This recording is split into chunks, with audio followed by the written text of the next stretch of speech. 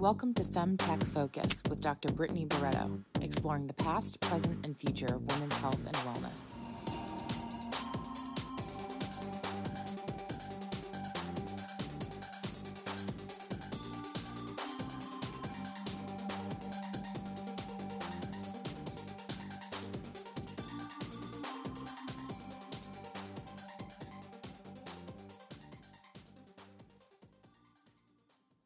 Welcome to the FemTech Focus podcast, where we have meaningful and provocative conversations with FemTech experts.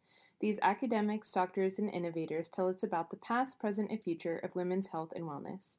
I'm your host, Dr. Brittany Barretto, and today's episode is sponsored by Evofem Biosciences, NASDAQ EVFM, a female-forward company revolutionizing women's healthcare with game-changing products that address unmet needs in women's sexual and reproductive health. Learn more at evofem.com. Today's episode, we interview the legend, Ida Tin. Ida is a Danish entrepreneur who is the co-founder and CEO of Clue. Clue is a mobile app that enables women and people with menstrual cycles to make good choices for themselves and live full lives, not in spite of their biology, but in tune with it. The app's mission is to help people all around the world benefit from insights into female health. The reason Ida is considered a legend is not only because of how successful her company is, but the fact that Ida is actually credited with coining the term FemTech. In this interview, we not only discuss her app, but also how and why she called innovating in women's health and wellness FemTech, and how the term has evolved and grown since 2016. I cannot think of a better way to kick off 2021. Enjoy. Hi, Ida. Welcome to the show. Hey, Brittany. Nice to be on your show. Literally from the first day I started this podcast, I was like, Ida Tin has to be on it. And here you are. I'm so excited. It's an honor. Oh my God. That makes me feel special because I feel like it's my honor. And your episode, if listeners are listening to it right now, it's the first episode of 2021, and I could not imagine a better way to kick it off. Well, I'm looking forward to our conversation. Yes. Well, let's start, Ida, with your background. So, we love to hear the story of how people ended up in FemTech. We have a lot of students listening. And so where are you from? What did you study? Did you have a job before Clue? And tell us about that journey. I was born in Denmark 41 years ago and living in Berlin. Been living here for 9 years. So I'm an immigrant. I went to business school, but a very unusual and creative business school called the Chaos Pilots, which is actually more of a social entrepreneurship school with a group of international people, but based out of Denmark. And I have actually been, I guess, an entrepreneur my whole life since I was 18. Oh yeah. I moved to London because I wanted to go to art school, and then I literally got lost at a university and ended up physically got lost and ended up at a course it was called Enterprise Management in the Creative Arts. And I didn't realize, but at the first day they asked me what my business idea was, and I was like, and I just said, crystal bead jewelry. Don't ask me why. And so I started a company doing crystal bead jewelry in London in 1999. And then after having done that for 6 months, I was like, I don't want to be in the fashion industry, but it was fun just to build a small business. Yes. So, and then I've just always done my own weird sort of projects. I had a motorcycle touring agency for 5 years together with my dad. So we did high-end motorcycle tours around the world. What? And we did that because I grew up traveling on motorcycles around the planet with my parents and my brother since I was an infant. Ida, this is the kind of juicy information I love having on the show. I'm not sure I've never read that anywhere about you. So traveled the world as an infant on motorcycle. I love it. Yeah, so there was a lot of motorcycles in my life.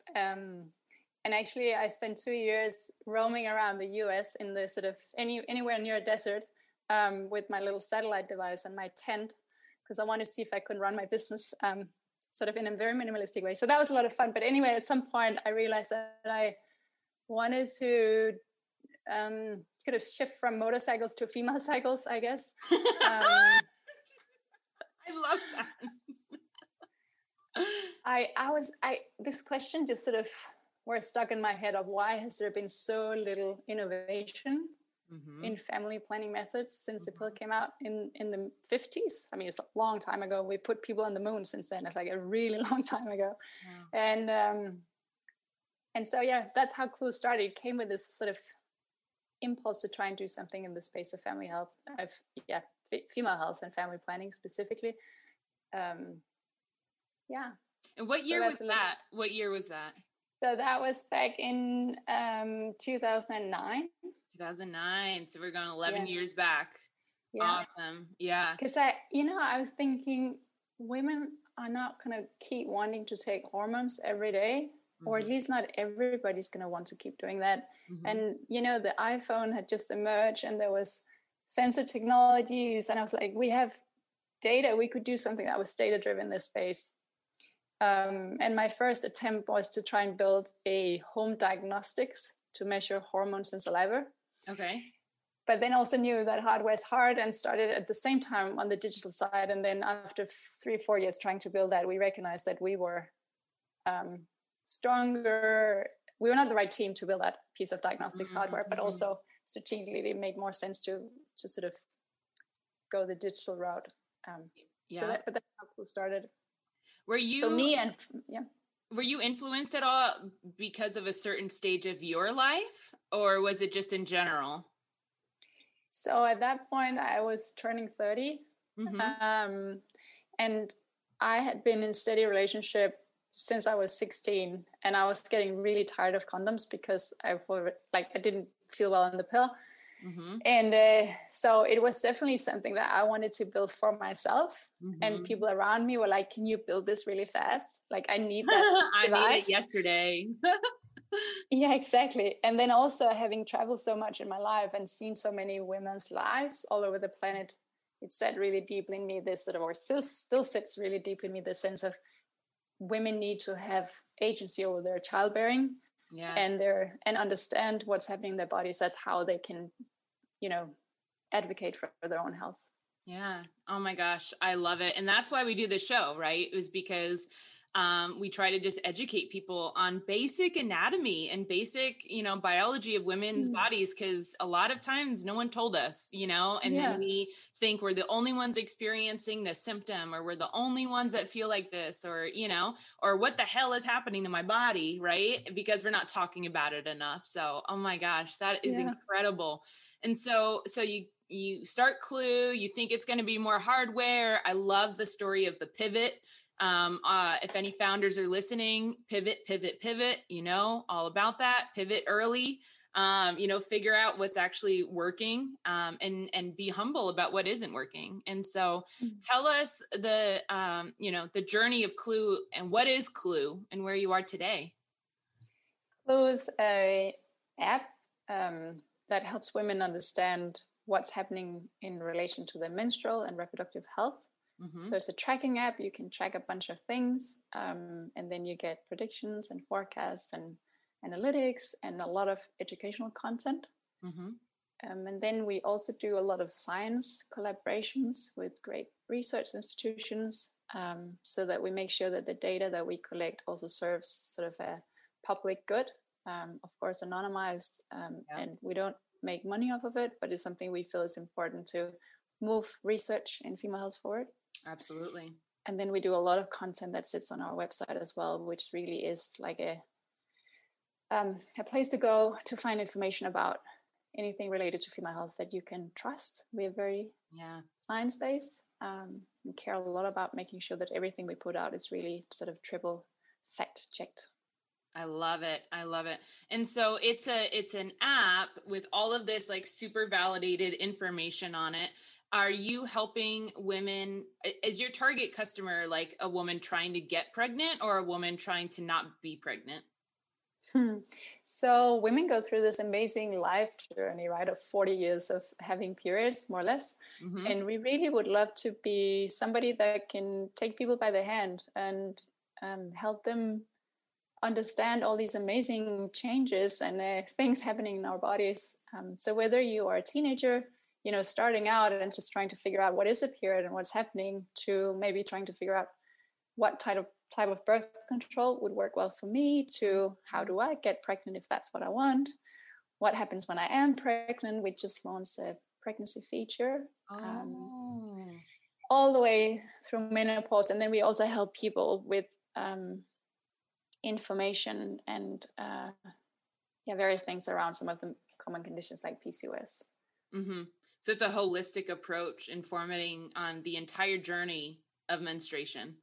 Yeah, it actually is. And then, female health is amazing, right? Because it touches upon sort of chronic disease and mental health and identity, sexuality, so many things. So we cover a lot of these themes quite broadly. And we've also done a lot of work for people with cycles that maybe not identify as female. Yeah. So we've done a lot of content for trans people. Oh my gosh, I love it. Just try to be very inclusive, so that we talk to all genders, and also really, I have a big ambition to try and include men into this conversation. Yes. Yeah. Yeah, because, we are interacting with them and they're living with us and they're loving us, and they're our kids, they're our fathers, right? And so I remember earlier this year, I was living in Houston, Texas, where there's a lot of oil and gas guys and startups in the energy field. And I'm talking about vulvas and periods and FemTech. And I had this one oil and gas cowboy come up to me, and he was like, I have a question. Do you use one tampon for the whole week?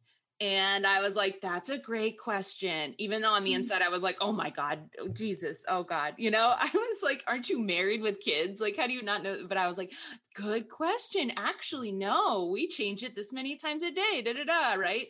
But there's some genuine questions that men have, And I know at FemTech Focus, we always try to have a voice of, compassion and understanding and patience. We're not angry feminists here. We are feminists, but we're not angry. We're educated and informed and compassionate. Yeah, I think that was a really brave man. And I think it's so important that we sort of take this whole field out of sort of, the secret women's sort of corner, but really make it just a natural part of life. And I experienced that many men want to be really supportive, and I'm really curious. And then I'd also like to add, a lot of the people who have the money that we need to build businesses are still men. The great engineers that you want to have on your team, they might be male. So it's, I think that until men start really caring about female health, we won't see the kind of innovation and sort of growth that we really need in this space. 100%. I love it. And so can you tell us about where Clue is today? How many downloads do you have? How much have you fundraised? Anything you're able to share? I know some of that you may not be able to. Yeah, so we are 70 people or a bit more. In Berlin right now, they're all working from home, like myself, because of the pandemic. But we have raised money through various rounds from investors in the US and in Europe.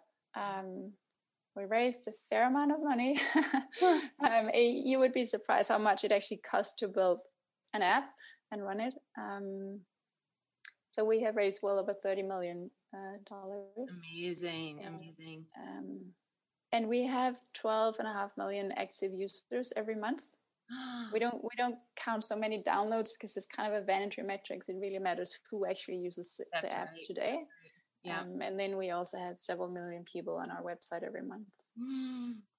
Ida, do you ever just pause and be like, I did it. We did it. Do you ever feel like that? Does it ever set in? Yeah, it's so funny. Not as much as I maybe think would be good. Yeah. I very often feel incredibly proud of my team. And also I should really say this. I built this company together with my co-founders and specifically my partner, also personal partner, Hans. And I could never have done this alone. So whenever I feel proud, I feel so proud of the team effort. It's really a team effort. That and is not the just best feeling as a founder. I know I love my FemTech focus team. We have our team meetings on Fridays, and at the end, I always kind of feel like crying because I'm like, I'm so lucky. I have these amazing people. Yeah, you know, I relate to that totally. Yeah. And not just that, but also sort of in a historic context, right?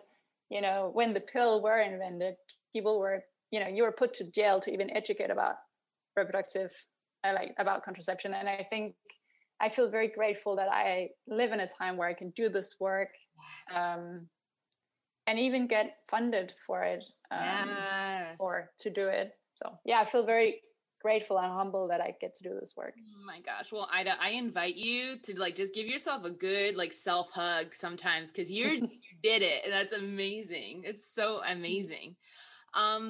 So Clue, fantastic, huge success. Cannot wait to see, where it goes, what happens next with it. I want to talk about something that, we have other fertility people on here, menstrual trackers on here, but you are a unique guest because you coined the word FemTech. Oh my gosh. Please take us back in time. When was it? Where were you? What was happening? How did the word FemTech come out of your mouth? What happened? Tell us the story. So I had been invited to be on a panel for TechCrunch Disrupt in San Francisco in 2016, I believe it was. And they were doing the first ever panel on female health. It was early in the morning, not the best time slot, but it was there, it was a great first. And I was doing research to see who the other panelists were and what they were building. And I looked at all these websites and I saw sort of language a little bit all over the place, but they still felt neighboring to what I was doing. And I thought, well, if I could think of a term that could make all of us feel connected and we were part of something greater than our individual businesses, I figured that would be really helpful to create awareness, but also to make it a little bit easier for male investors to say, yeah, I did a FemTech investment versus, yeah, I did an investment into, helping women not pee in their pants, or, all these things that are sort of still difficult because of our culture. Yep. And then I did sort of mini user research at the conference. So I ran around to everybody that was building something in this field. And I was like, hey, I'm thinking about this term. Do you feel it resonates? Would you feel comfortable being sort of under this umbrella? Just trying to understand if it had resonance. And I got positive feedback. And then I sort of introduced this term on stage. And then it picked up, and I think it's I think it has been helpful to sort of help people come together, find each other, create language around what we're building, create interest and visibility. And there are people who say that, why does it have to be, technology specifically for women? Why couldn't it just be technology? And I think it's a fair point, but I think, it's just that that's not where the world is. I mean, the reality is that we are living in a world that in many ways were built around the experiences and preferences that 1/2 of the world population has had and have. And so when you want to do something that's out of that norm and specifically targeted, it's helpful to sort of describe that. That's right. Yeah. So what do you think the word FemTech is still the right word? I welcome any kind of innovation also in language. If somebody could come up with a better term, or maybe we need even broader terms or more specific terms, or all of it. I think, I'll welcome, of course, anybody to be creative and bring out good ideas. For instance, I will say, when you look at the sort of period tracking space, there's still a lot of period trackers that really are period trackers. That's what they do. But there's also a few of us that do a lot more, where actually maybe that term doesn't fully cover what we are. But this is still what people search for in the app store. So this is still what we call ourselves. But in reality, we probably need a term to describe what is an app that helps women with reproductive health way beyond periods. Yes. If anything, it should be called a cycle tracker because it's not just Yep, that's right. The blood is actually only one small component of the whole system happening. That's right. Yeah. Oh my gosh. And so, you say the word FemTech on stage, and did you all of a sudden start to like see it in the news and stuff? Like, how did you feel like seeing other people say it? I think so I should also again say my co-founder was like, we should write a Wikipedia entry on this and sort of, make it sort of more of a thing. And he did that, and I'm grateful for that. It was very helpful. Like I felt when I saw people using it that, it fulfilled a need. Like there was a need. I had recognized a need that was real. Mm-hmm. But it was cool. Like I met the woman who did the first FemTech conference in Delhi in India. I met one who put one in Hong Kong. I've been part of people doing it in Israel. Like this, that is a global helpful term, I think has been cool to see. Yeah, absolutely. I mean, our name is FemTech Focus, and we have listeners in over 55 countries, probably more by the time this airs. And so, yeah, people, and, I get messages on LinkedIn all the time from listeners saying, hey, I love your show. And I always ask, like a good founder, how did you hear about it? Right? I want to know what the channels are. Yeah. And there's lots of different ways people hear about it. But one of the main ways is I am interested in FemTech and I like podcasts. So I just looked up the word FemTech, in Spotify or iTunes, and you came up. So the word is like out there, I think that's a wonderful story to hear, because that fulfills that purpose of letting us find each other. That's right. We did what we call a FemTech summit a couple of times in New York a few years back, because we wanted to bring together founders in this space. And that even that early little sort of thing, it made us feel connected and related. And also it's a tough journey to be a founder. You need to feel that you have peers and people that you can partner with. And so I think actually I would inspire, if I could, somebody to take up the task of creating a global sort of almost like a trade union for FemTech. I think that would be really interesting. And maybe it's already out there. Maybe I just don't know about it. Can you tell me more what do you mean by trade union? Yeah, maybe I'm not a native English speaker. Maybe it's not the right word, but just somebody that can sort of create some sort of strong, unified voice of FemTech. Like, for instance, a lot of people have problems with their ads being blocked because it's like adult content, like these kind of things. Like, if we had like a shared way of bringing up some of these issues, we might have a better chance of clearing them. So, but you could also imagine sort of, do we need any kind of standards? I mean, there are many industries where standards is really helpful. It helps us collaborate, or I don't know. We should totally get a drink sometime, because I'm totally right there with you. Because we've been thinking at FemTech Focus about doing like FemTech certified. If you meet certain qualifications, like you can get certified, like, like fair trade certified, right? Yeah, but yeah, exactly. Certified, I love that. I actually, I've had a chance to talk to various people in the EU system and offer this idea of what if we did sort of a good privacy practice certification type thing. And especially in health, and especially in female health, where we process this super sensitive data. And it has been and is a problem, I think, in our industry, that not everybody adhere to my personal opinions about what is high standards for data privacy. That's right. And maybe just creating visibility and transparency, and then people can, of course, choose to do whatever, but then users will know, what they choose to do with their data. Yep. I love it. Yeah, FemTech certification, and then also like a FemTech alliance of like there's not many of us organizations purely doing FemTech stuff. There's FemTech Collective, FemTech Insider, right? But if we could get together twice a year and like a UN meeting, like we get together and we're like, here's the biggest issues, and then we pick our top 2 for the year to work on, Now that you say like the UN meetings, so I've have had some contact with some of the big sort of global players in reproductive health and rights. And I think there is really like an opening right now where some of these big institutions are trying to figure out, how do we innovate in this space, and how do we start doing partnerships and collaborations with femtech companies. Mm-hmm. And that match is still sort of, where does that happen? It happens maybe in these thin little like personal connections. Yeah. But if they had a place to go to have that exchange happen, I think that would be really helpful. That's what I would love for FemTech Focus. I feel like we already do that. We make a lot of connections for people, and they come back to us and they're like, Britt, we now have a partnership. Oh, wow, we do this now, we got investment, and, but to really make the whole world know, like, we're a hub of FemTechness, and we have doctors on staff, PhDs, investors, right? And so we also are able to recommend companies that are high quality, right?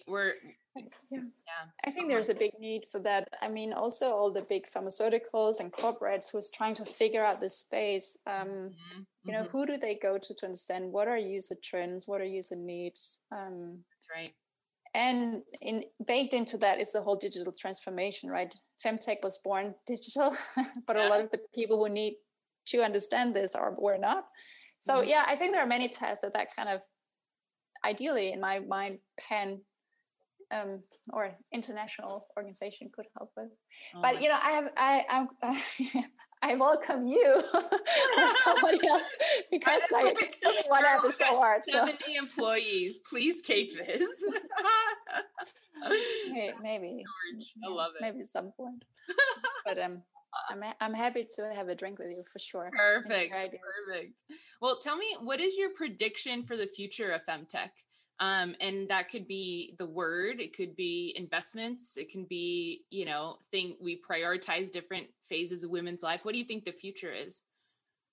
I think there's some glaring gaps, right? No, there's a few things happening in menopause, and more than there was a few years ago, but it's still very open field. I'm curious about what kind of technology that will emerge that can help us look into the body on a more molecular level, and give us even stronger sort of signals that we can work with from a data perspective. I also think there is an issue with both for an individual to actually collect all the data sets that might be all over the place. Like you have your running app with some data, you have your doctor with some, your period checking. So bringing that together and really make data work for people. Like, how do I utilize my data in a health context? I think is lacking. And then also the convenience of how do I move that data around? And then I'm very curious about what happens when we start overlaying data set, like the data set of the cycle. If we overlap that with the data on, say, diabetes, like how do they inform each other? Or the data set of, I don't even know. I mean, it could be, shopping patterns. I don't know, anything you can imagine. And it's sort of a lens that I think you can see the world through. And I'm curious how we would rebuild the world if we had that awareness of what actually happens to half of the world's population all the time. So I'm curious about that. And I think somebody's going to start exploring that too. I love that. So I'm, geneticist, which includes a lot of big data. And there was at one point, I was really into this idea of contextualized genetics, which is what I called it, which is what if we took your genome and we overlapped it with your social media activity? And like, people are like, well, what would you find out? And I'm like, that's the thing. I have no idea. Like, how could we potentially see, like, based on your genome, your, shopping habits, the music you like, the, type of attitude you normally write with, because you could do natural language processing. And I don't know, there's just so many data sets that if we start blending them and stop making them siloed, we could crack some riddles probably. I mean, just a question of how many more years can I have babies? I think that would be a good one. Like right now we're freezing our eggs, but what if we knew? And I would say in the same sentence, if we start developing some of these technologies, we need to be so strong on our ethics, and we need to have many more conversation about what world do we want to build and what role does tech play. And quite frankly, I feel we live in a system where money is the only navigation point. It's the only navigation point for people giving money to invest. And it's a problem because that means we end up in funky places. Like if you only care about money, you will build a monster. Yeah. And so I'm excited about what technology can do in female health, but I'm also a bit concerned that we that we're not maybe spending enough resources and mind sort of energy on the ethical side of things. Yeah. Do you think that if we get more women controlling capital, so like women investors, women GPs, that it decreases the risk at all for these like unethical practices? I think diversity is a really good sort of safety filter because different people raise different questions, but fundamentally it needs to start with the limited partners of funds being okay with caring about more things than financial return. Yeah, purpose. Of course. Right? Impact. Yeah, like really taking responsibility. Like, you are part of building the world. What world are you taking responsibility Oh my for gosh, building? I love that. And so it goes down into the funds, and then it goes to the partners, and then it goes to the entrepreneurs and the employees, and like it has to be the full chain. Well, this has been so much fun, Ida. I have 2 last questions for you that our listeners love. The first one is, we have a lot of aspiring entrepreneurs that listen, and they're always asking like, well, what still needs innovating? What should I work on? So what are areas in women's health and wellness that you think still need innovating?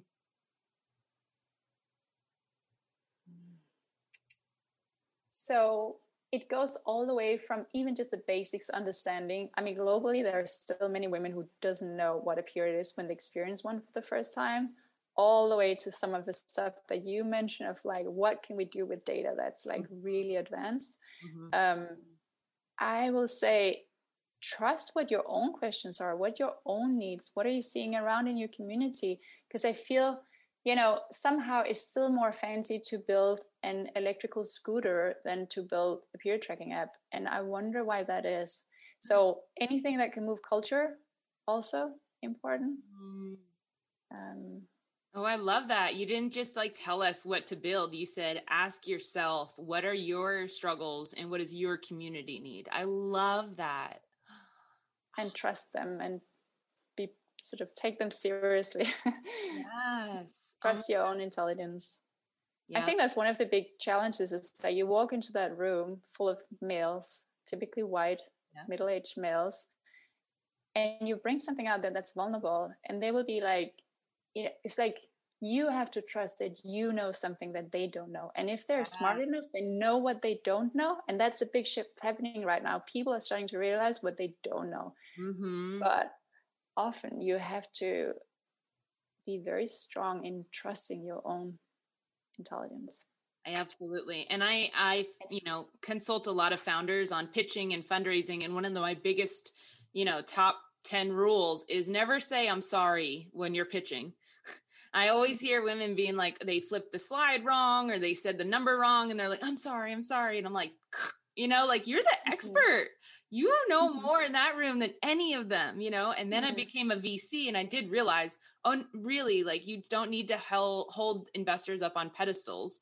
You really do know a lot more than them, especially about your topic, Yeah, it's totally true. And there is a really weird power balance. And there is also a weird sort of, why is it fancy to raise a lot of money? Like, it's just, we just live in a world that's very oriented around money. It's just how it is. And of course, we are all children of that, but just know what matters to you and stick to it.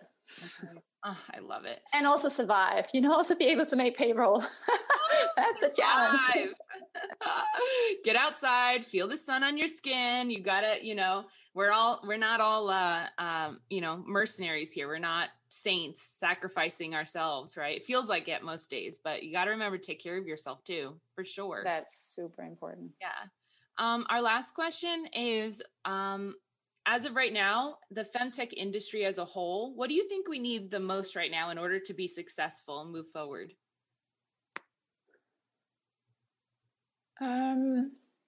We need a lot of people in the beginning of the funnel to have the courage to make that first really important decision of like, yes, I am going to start and become an entrepreneur. And then we need a lot of support at the other end of the funnel so that we can take something that's successful and put real money behind it so that we can make it huge. I love it. Absolutely. Actually, we need everything in between too. But these two come to mind. Yeah. I know. Every single stage needs it too. But I'm really excited about how many university grad students listen to this, because I feel like that is the pipeline coming up, right? They're like, we're coming in. But I totally agree with you. We need the M&As, mergers and acquisitions. We need the sellers, because we can't get it clogged either halfway through. We got to get the exits out there too. Maybe one thing of sort of, I would say, you don't have to do this alone. That's another thing. We often think about the founder, but this is such a team effort, and find peers, be a group of people, even just one other person. Like, don't be alone in this. Mm-hmm. If you have an idea, get the first person excited about it, and be two. That's helpful. That's right. I mean, we just said, like, our teams are our biggest assets, That's amazing. It is sometimes really hard to find the right business partner. I've had bad business partners in the past, so I know how bad it can hurt as well to have someone on your team that you're just like, why have I done this to myself? But when you find the right business partners and the right team, it makes all the difference. It's incredible.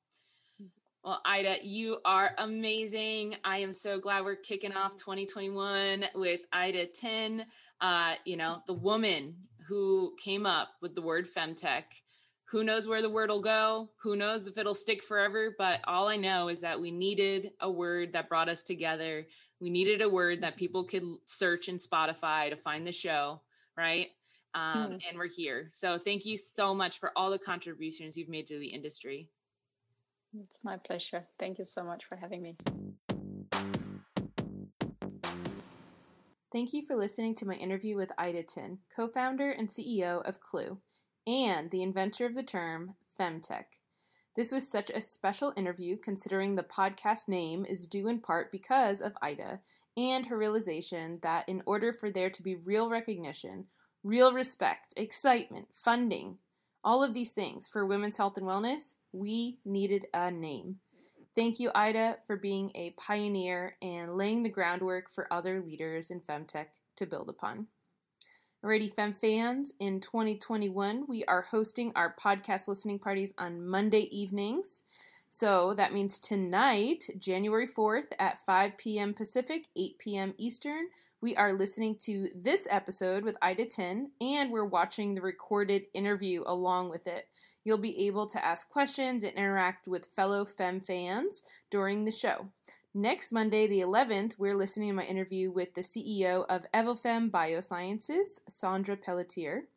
Next week, also on Wednesday the 13th, I am hosting a fundraising workshop on how much should you be fundraising and from whom.